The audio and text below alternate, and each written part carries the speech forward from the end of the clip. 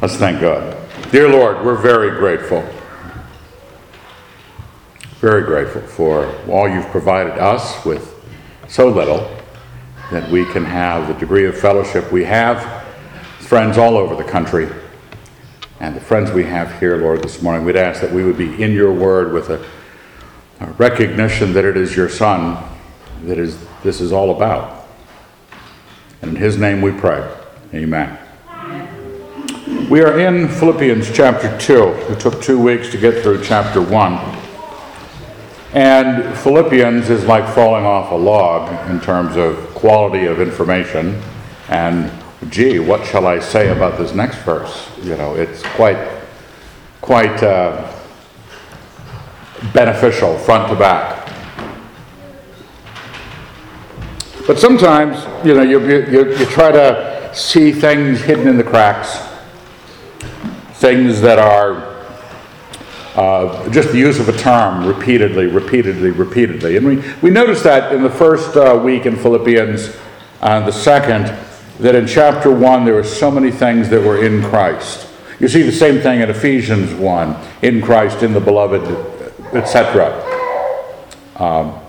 I have them over here on the left-hand side out of Philippians. It's for Christ, to preach Christ, proclaim Christ, Christ is proclaimed, Christ will be honored, for to me to live is Christ, to die is gain, which is a way of saying for me to live is Christ, to die is more Christ.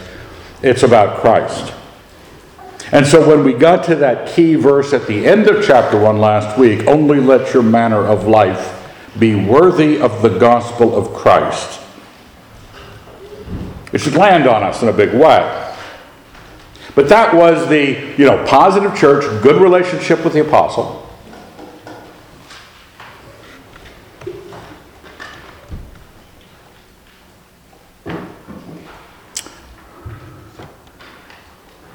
Beneficial words being shared. This could be just one long devotional read. But even with the people that he really likes the most, who are supporters of his ministry, who have been supporting him since he left town. Left town just a few miles down the road. They sent him, remember, a gift from Philippi to Thessalonica right after he left.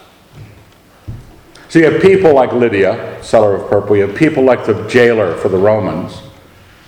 The other people that get saved in Philippi. This is the church there.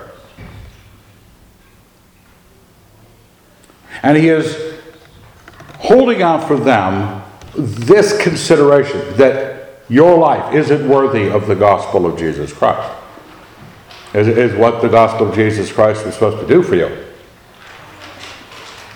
You see that in various places when it talks about the older women teaching the younger women, blah, blah, blah, blah, so the word of God would not be discredited. How we live is the credit to the gospel, the credit to the religion we profess to believe. We choose to observe on a weekly basis or daily basis, hopefully. And it's so the breadth of Christian experience is centuries long. All sorts of, we were talking about it last night in the library about, Paul was reading it this morning. People have different ways of going about their devotion, and we should welcome one another. If it's breadth of Christian welcome. And one of the problems we see in our being a disgrace to the gospel of God is that there's so much disagreement, right? There's so much disagreement. And I have a plan. I have a few things. I could jot them down. We could maybe print them up onto like little pads. We could hand out tear off a sheet, hand it to everybody we meet in various churches. Would give them a list of all of Evan's views, which they can then briefly consider and agree with. And once everyone agreed with Evan, the end would be nigh. It would be a glorious time, a utopian period where the church understood all the right things and did what I said. And sometimes that's a facetious way of putting it, but it's what a lot of people believe. Because of a verse like here in Philippians 2, verse 1. So if there is any encouragement in Christ, you look back at chapter 1, it's Christ this, it's Christ that. This is what we have in Christ. Any incentive of love, any participation in the Spirit, any affection or sympathy, complete my joy by being of the in red, bold type, same mind, having the same love, being in full accord, and of one mind. Period, stop, and see. You need to agree with heaven. Because who else is right around here? I can't imagine anybody else being right. It tells me have the same mind. And I know that with consideration, as you go through the list of things on the sheet of paper that it will be handed, it will become eminently obvious that I am correct. And we'll be at the same mind. That's what people use this passage for. Tragically,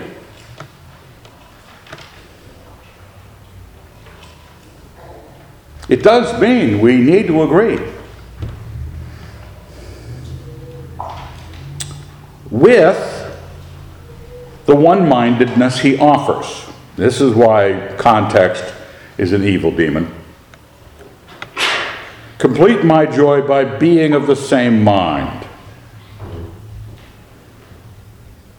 You know how at the end of chapter 1 it said, your man life worthy of the gospel, that I may hear that you stand firm in one spirit with one mind, striving side by side for faith of the gospel. Now, one-mindedness. You going up to Sunday school? Okay, have a good time. You couldn't do that in the Vatican. The one-mindedness begins obviously with the gospel. Where all of us who step into Christ through the gospel. We can't be in this religion without having the same mind about the same thing called the gospel. And we're encouraged to have one mind and having the same love. In full agreement about this, full accord and in one mind. And you might not agree with me here, but I think it's about a particular subject, the end times.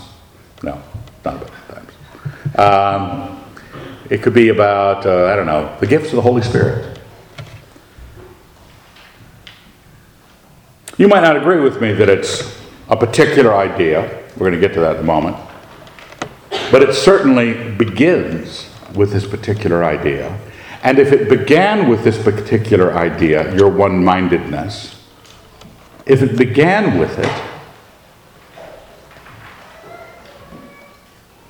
you wouldn't have any problems with the failure of it to reach one-mindedness in any other area. You got that with, the great passage that Paul read. Let each be fully convinced in his own mind and trust his master to help him stand. And he can help him stand. Paul doesn't seem to care what you think about the Sabbath. Paul doesn't care what you think about eating food offered to idols. He thinks one idea is correct, but who cares if you differ? If one-mindedness on positions taken about everything was what Paul wanted, he would have told us. He told us that the correct position was being able to eat food offered to idols. That's the correct position. That's liberty in Christ. The weaker brother eats only vegetables. He told you that the position was, all days are the same.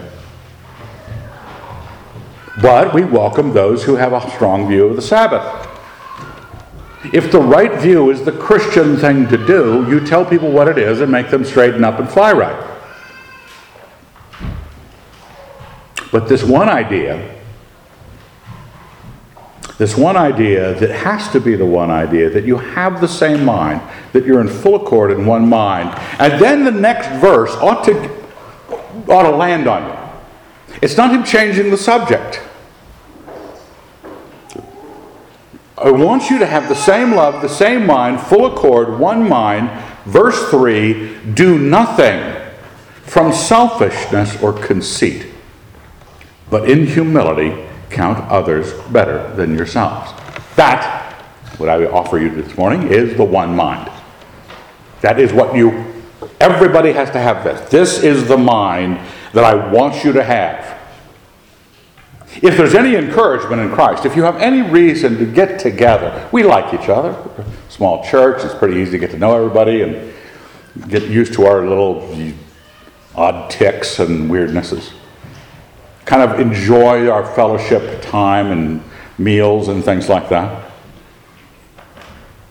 And he's talking to a church that has that kind of satisfaction in one another, that kind of enjoyment of one another. But he says, to get there, you really have to land on this central point. To not be moved by selfishness or conceit, but by humility, counting others better than yourself. Now, all sorts of things run riot in those few words. Selfishness. So if I ever, I'm sitting at home eating 4, 5, 7 pieces of bacon and enjoying myself, some people think that's selfishness because I'm enjoying myself. No, it's when you wanted some bacon and there were 7 or 8 pieces on the plate. I took all 7 or 8 pieces and you didn't get any. Then we'd be talking selfishness. Okay? Where it doesn't matter what the real measure of things is, yourself as self gets favored because it's yourself, nothing else. Not because you're important, it's you got to the bacon first. And you're you. And I know people, Christian people, who function that way.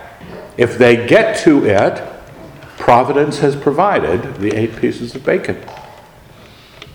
I've run a boarding house for 40 years. I have watched people at a 16-person seating situation, they're 2 in, taking half of the caramelized carrots on their plate. Not even looking around the table to see who has any. They just, well, it's come to me, there's a full bowl. I think I should only take part of it, of course, half is part. I mean, we have to actually, Leslie will stop things every once in a while. We learned this and finally said, a polite person, maybe a Christian person, looks up, looks where it started, looks how much is left, takes their share of what's remaining to get around the table. Otherwise, it's selfishness. Or conceit. Selfishness is what we all do. We just all do it because you can't help but be important to yourself. I don't blame you. It's the way it works. It's the way the system was designed. But I'm not supposed to have that my inertial operating reason for doing things. It's me. Of course I take it. It's for me. People who are thieves do it this way. The morality of ownership doesn't matter to them because it's for them. Or conceit.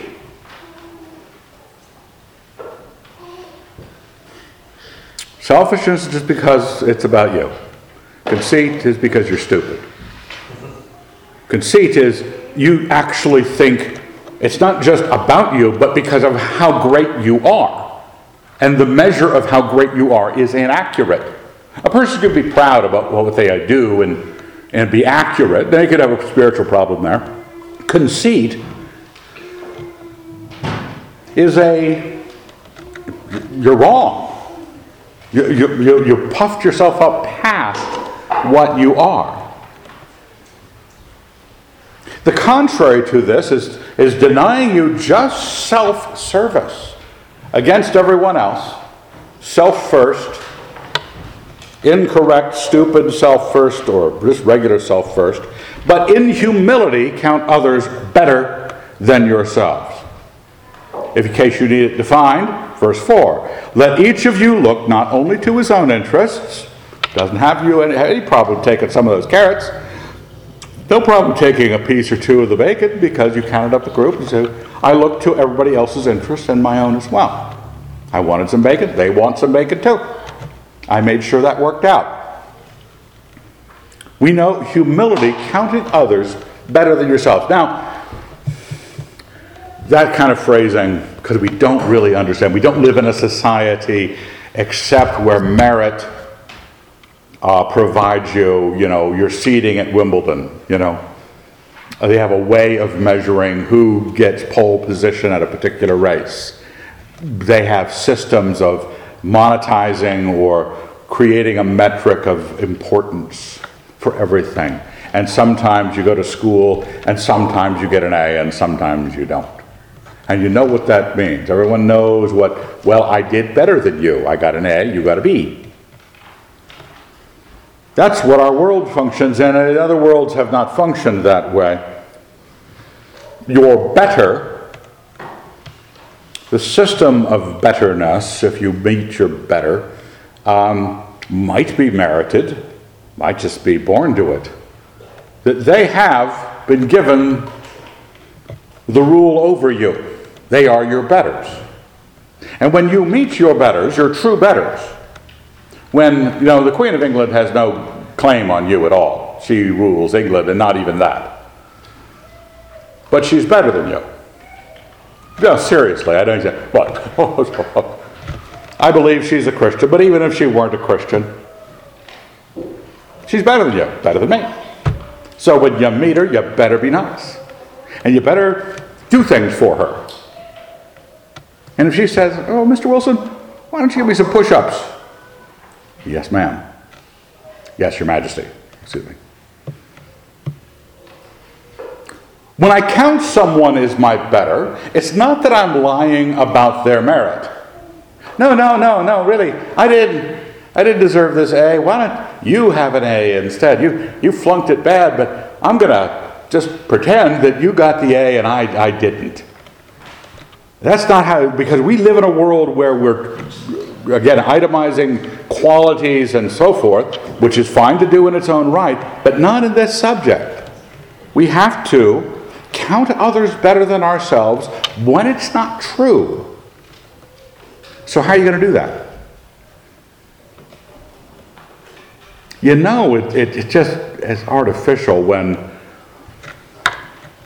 a person's denying how smart they are. No, I'm not really that smart. No, you're really probably smarter than I am. And I know you really look better in that dress than I do. No, she doesn't.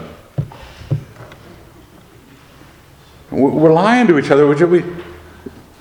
Counting one another, counting others better than yourselves, is an act of undeserved, in most cases, service.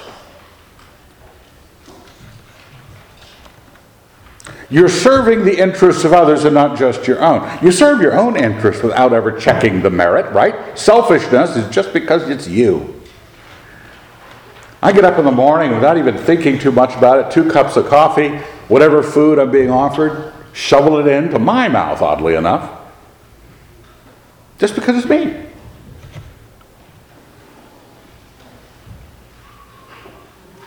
This is the reason I'm saying this is the one mind. It's not, you say, couldn't this just be a passage where Paul, you know how Paul gets, and random truths thrown at you, like in Romans 12, just a whole bunch of good things being said. Well, he set this up into chapter 1 with telling you to have with one mind striving side by side, and that this is, and since we're in Christ, this would sure complete my joy if you had one mind.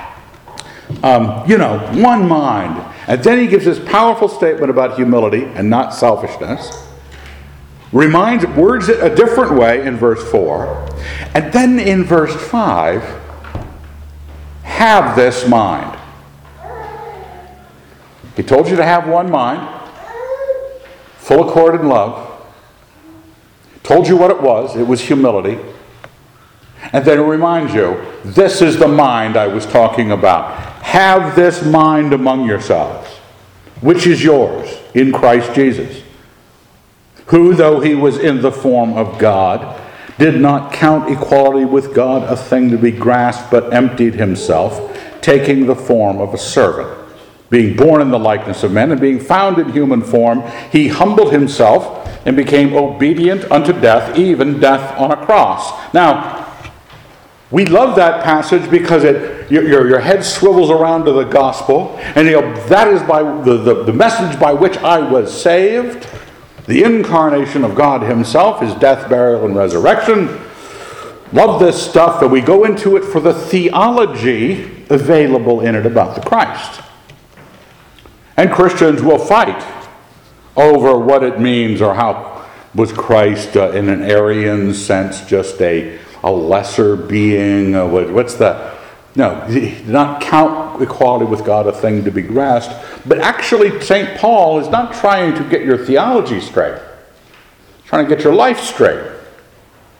Have this mind, which is yours in Christ Jesus, who, and then he describes Christ. You're supposed to look at the description of Christ and go, look down at yourself, look up at Christ, look down at yourself, and go, see if, am I doing this? Because the one mind, the completion of Paul's joy in a good church, and I think that All Souls Christian Church is a good church, even with all the people in other parts of the country. We don't have a membership, but we have regulars. We know who we are.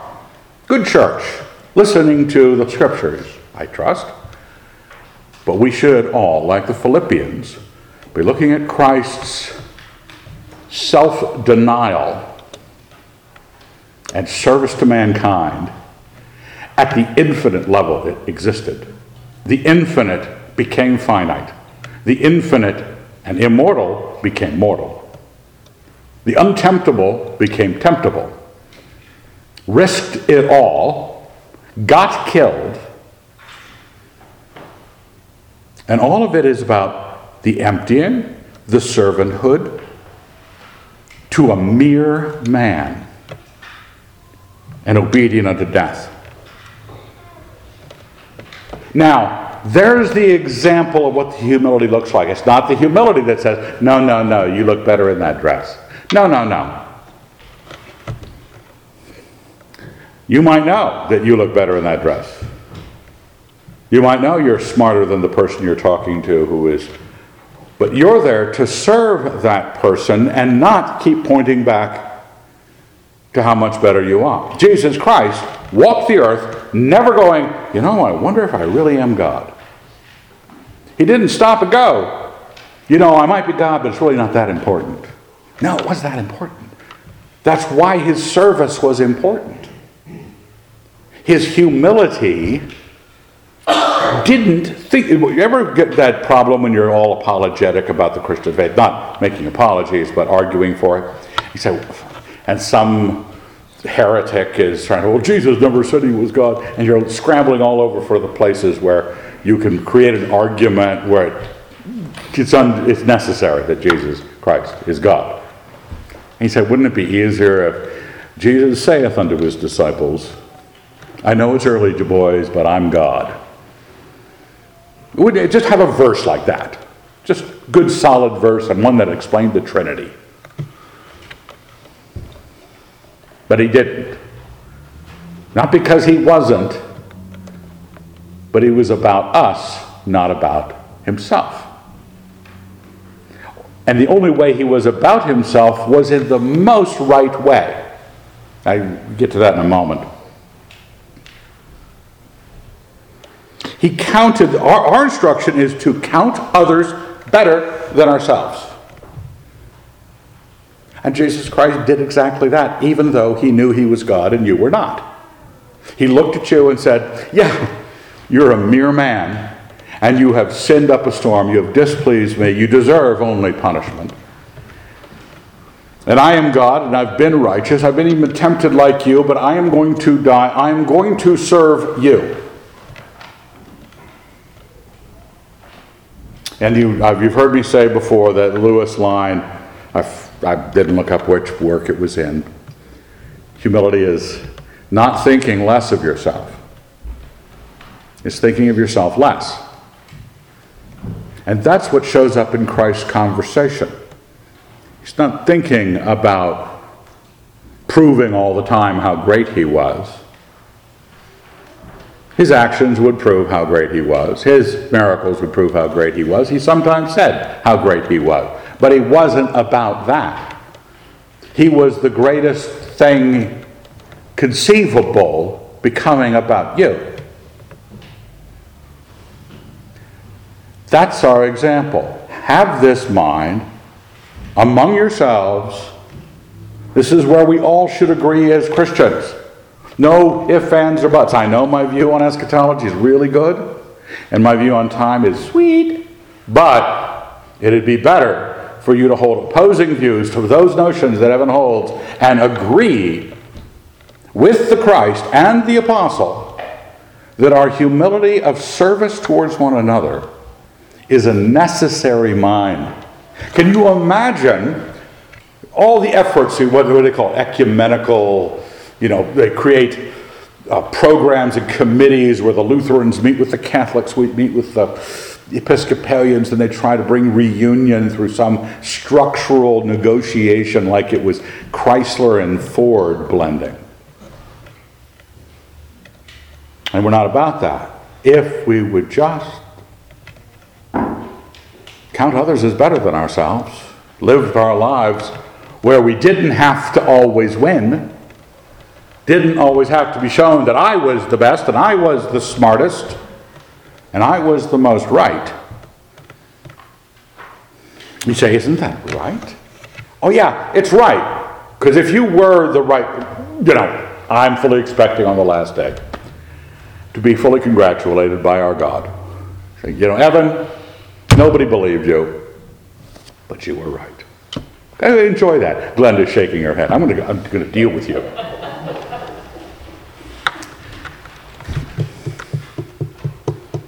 It'll be satisfying. But you know what? What we do, we want to collect the privileges of rightness now. I want to have... Remember when you were a teenager, guys? And everything was wrong with you? Everything. There was something called acne, I believe, which is a privilege. And your voice cracked at the inopportune moments. And there's not a girl on the planet that would look sideways at you. And there was no point at all unless you could not ever enjoy a story in which someone, the pleasure of God would rest on them in the next life. No. It has to happen in my life and soon. My enemies have to be discomfited. They have to be shown who was really right. And hopefully the girl will be miserable because she married the guy who was awful, but she didn't marry me, and I was really cool. It's that whole Cyrano de Bergerac thing. And then he dies. That'll show him. We want to have the story work out to our glory now with our infantile notions of what makes us important or great. The only time, because honor is right, honor should go. Jesus says, it shall not be so among you. Then he promises, whoever humbles himself will be exalted. Because doing the right thing should get honored. Doing the right thing should be exalted. But when you write the story, because you can't write good fiction, you write these really tawdry, junior high, self-important, rewarding you for all sorts of things that you don't deserve a reward for. But we are moved to that exaltation. Because that's what it has at the end of that passage about Christ. Obedient unto death, verse 8, even death on a cross. Absolutely humiliated for the service of others, knowing he was God. Then what? Therefore, God has highly exalted him and bestowed on him the name which is above every name, that at the name of Jesus every knee should bow, in heaven and on earth and under the earth, and every tongue confess that Jesus Christ is Lord, to the glory of God the Father. It looks like his storyline turned out, where everybody in your high school admitted, oh, he's the real hero. That's what happens for Jesus. He got humiliated to a criminal's death in a small town, in a small country, by very important people. Died young, never married, Just everything doesn't turn out. But God exalted him.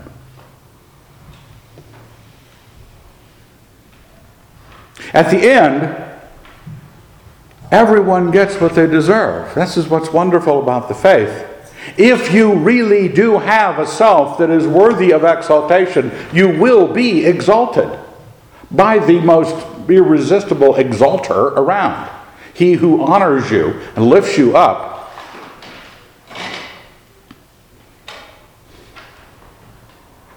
Honored Christ and lifted him up. And everyone understands the real measure. Everyone on earth, heaven and earth, bows before Jesus Christ. It's because he really did have that position. He was only operating with the kind of heart that said, I will serve those beneath me, as if they were above me. We have a hard time shaking our other systems.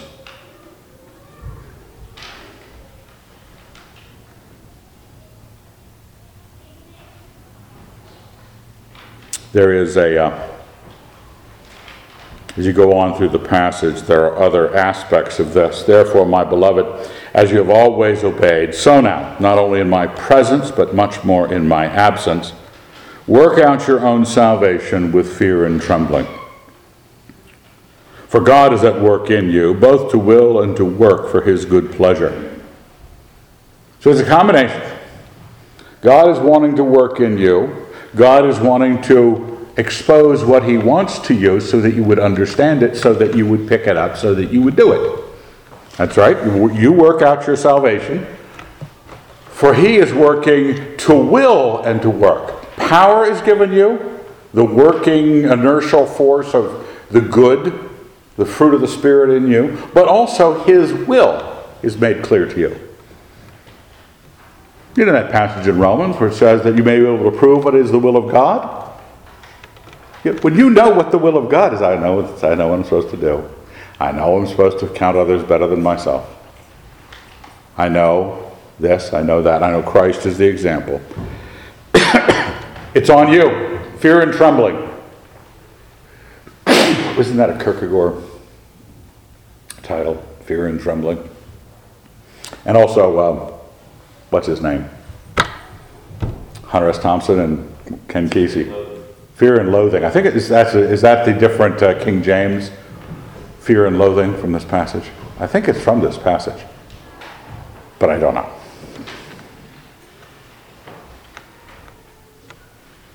I know it's a combination. My life is a combination of me choosing it, him working in me working in me according to his will.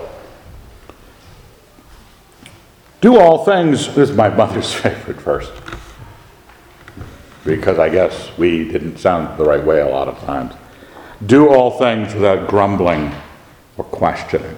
Because you can imagine growing up in the Wilson household, little Doug, little Evan, little Heather, Gordon was too young. Everything got sea lawyered. But mother, but father, don't you think? What happens with the complainer or the questioner? Oh, we do the thing we were told because of fear of punishment or whatever else. But we're proving when we complain that we don't have the mind that Paul just asked you to have in Christ Jesus. We know that Christ serves us because he loves us. He has turned his face upon us and he has given himself to us because he loved. For God so loved the world that he gave his only begotten Son. This is how I should be motivated. But when I'm told to do something and I know because the church rules make me do it. I better do it. But I want to register my complaint. Well, I don't think I should have to do it. I don't think they deserve me doing it. I would. If you're complaining, you're not agreeing with the Lord about it. Check I don't know, what's the phrase now? Check your privilege? Don't think because you're in the church, because you're one of Jesus's, that you're going to pretty much, I'm like the king's son, so I can do what I want. No, you don't get to do what you want. You get to do what he says. You got to think like he wants you to think. You are to decide. You are free. You're not forced. But it's not about you. I have a little quote here from a famous work by P.G. Wodehouse. A little less back chat and a few more water bottles. That was from a short story about one of the Mulliner stories about the clicking of Cuthbert, I think it was. Very weak-willed English vicar trying to move up through the ranks, but he was a very diffident, shy, typical English curate. And his fiancée needed to man up a little bit. And because he was just weak, everybody walked over him, his landlady. And he was talking to his aunt, I believe, and she had talked about her husband had invented an elixir that was good for the red corpuscles. He took it, and his personality changes, and he's chewing out the landlady for the lack of water bottles in his room. And she's used to this weak-willed vicar, and he says, we want a little less back chat and a few more hot water bottles.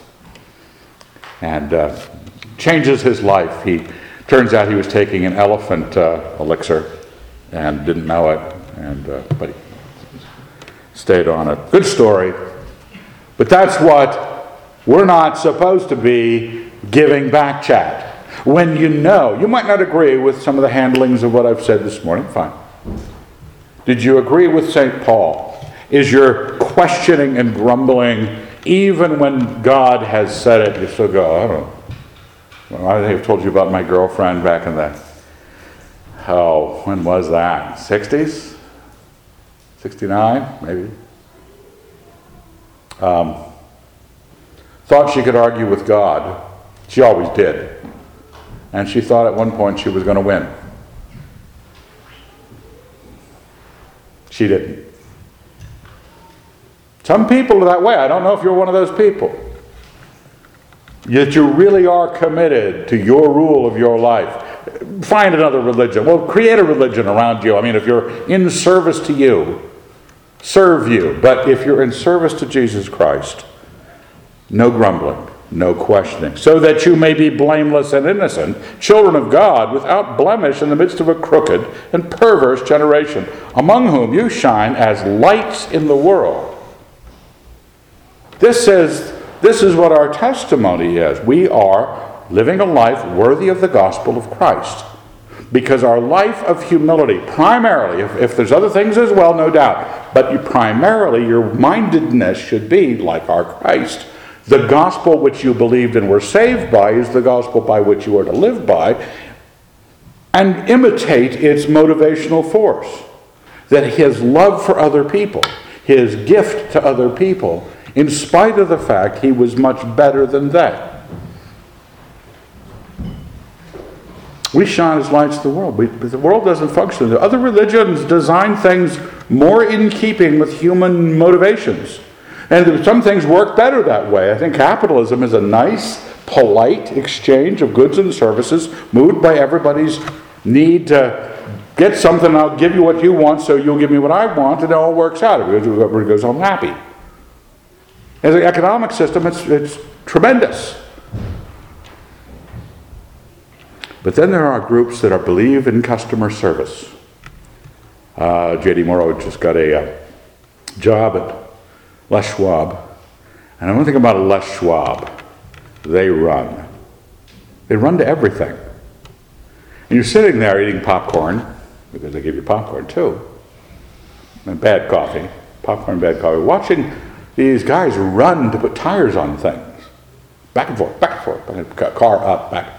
Guys never walk back to, I guess we'll get a drink, they run. That's not Nordstrom's. Nordstrom's, they will take back Les Schwab tires, even though you didn't buy them at Les Schwab. Because customer service. We will serve you. Some people know how powerful that is. The Christians were told how powerful service is, even to your enemies. You shine as lights to the world, holding fast the word of life, so that in the day of Christ I may be proud that I did not run in vain or labor in vain. This is what it rests on. His effort in Philippi at a good church is crowned by this understanding. That Christ is something that we represent most when we have this kind of service, or give this kind of service. Our religion becomes wonderful to people. They don't understand why such great people are so nice to them. For your fellow believers, for your children, for your wife, husband, we demonstrate our Christianity.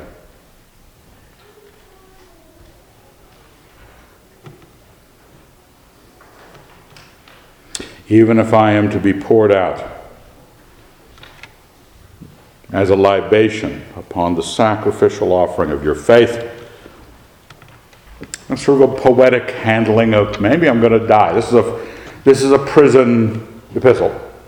He doesn't die in this imprisonment, but he said, even if I am. And they would pour out wine libations and blood libations and so forth on sacrifices sometimes.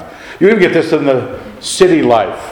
Colt 45 malt liquor being poured out by gangsters in the city is a old libation theme religious move. They don't even know they're doing it, but they pour out a Colt 45 as a libation to their past comrade or something like that. That's what he's referring to, that he would be, his own being would be a sacrifice on the altar of their faith. I am glad and rejoice with you all. He says, even if this kills me. This point is not just don't grumble about it and don't complain about it. Do it. Be like Christ.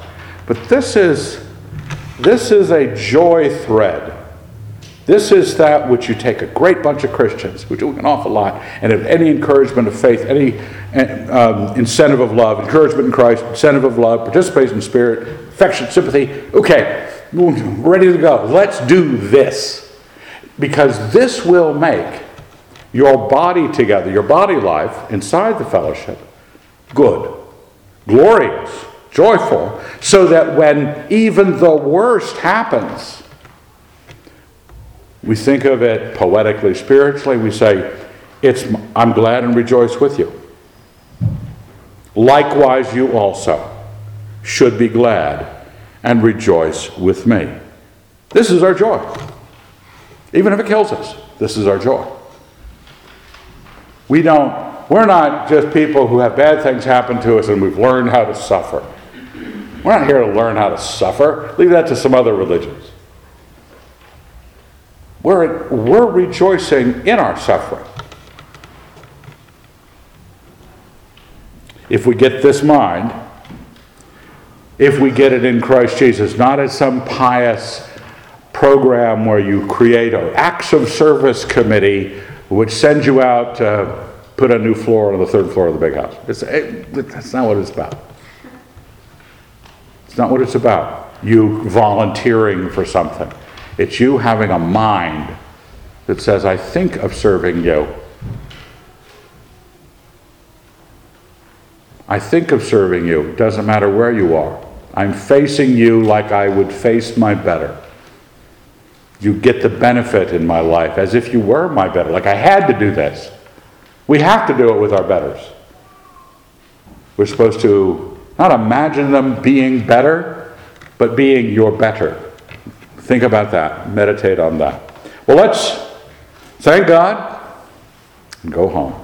Dear Lord, we're very grateful. We'd ask you to bless our time this afternoon. Bless our fellowship. Bless those not with us, but other places in this country, Lord. Give them a good Sunday too. In your Son's name, amen.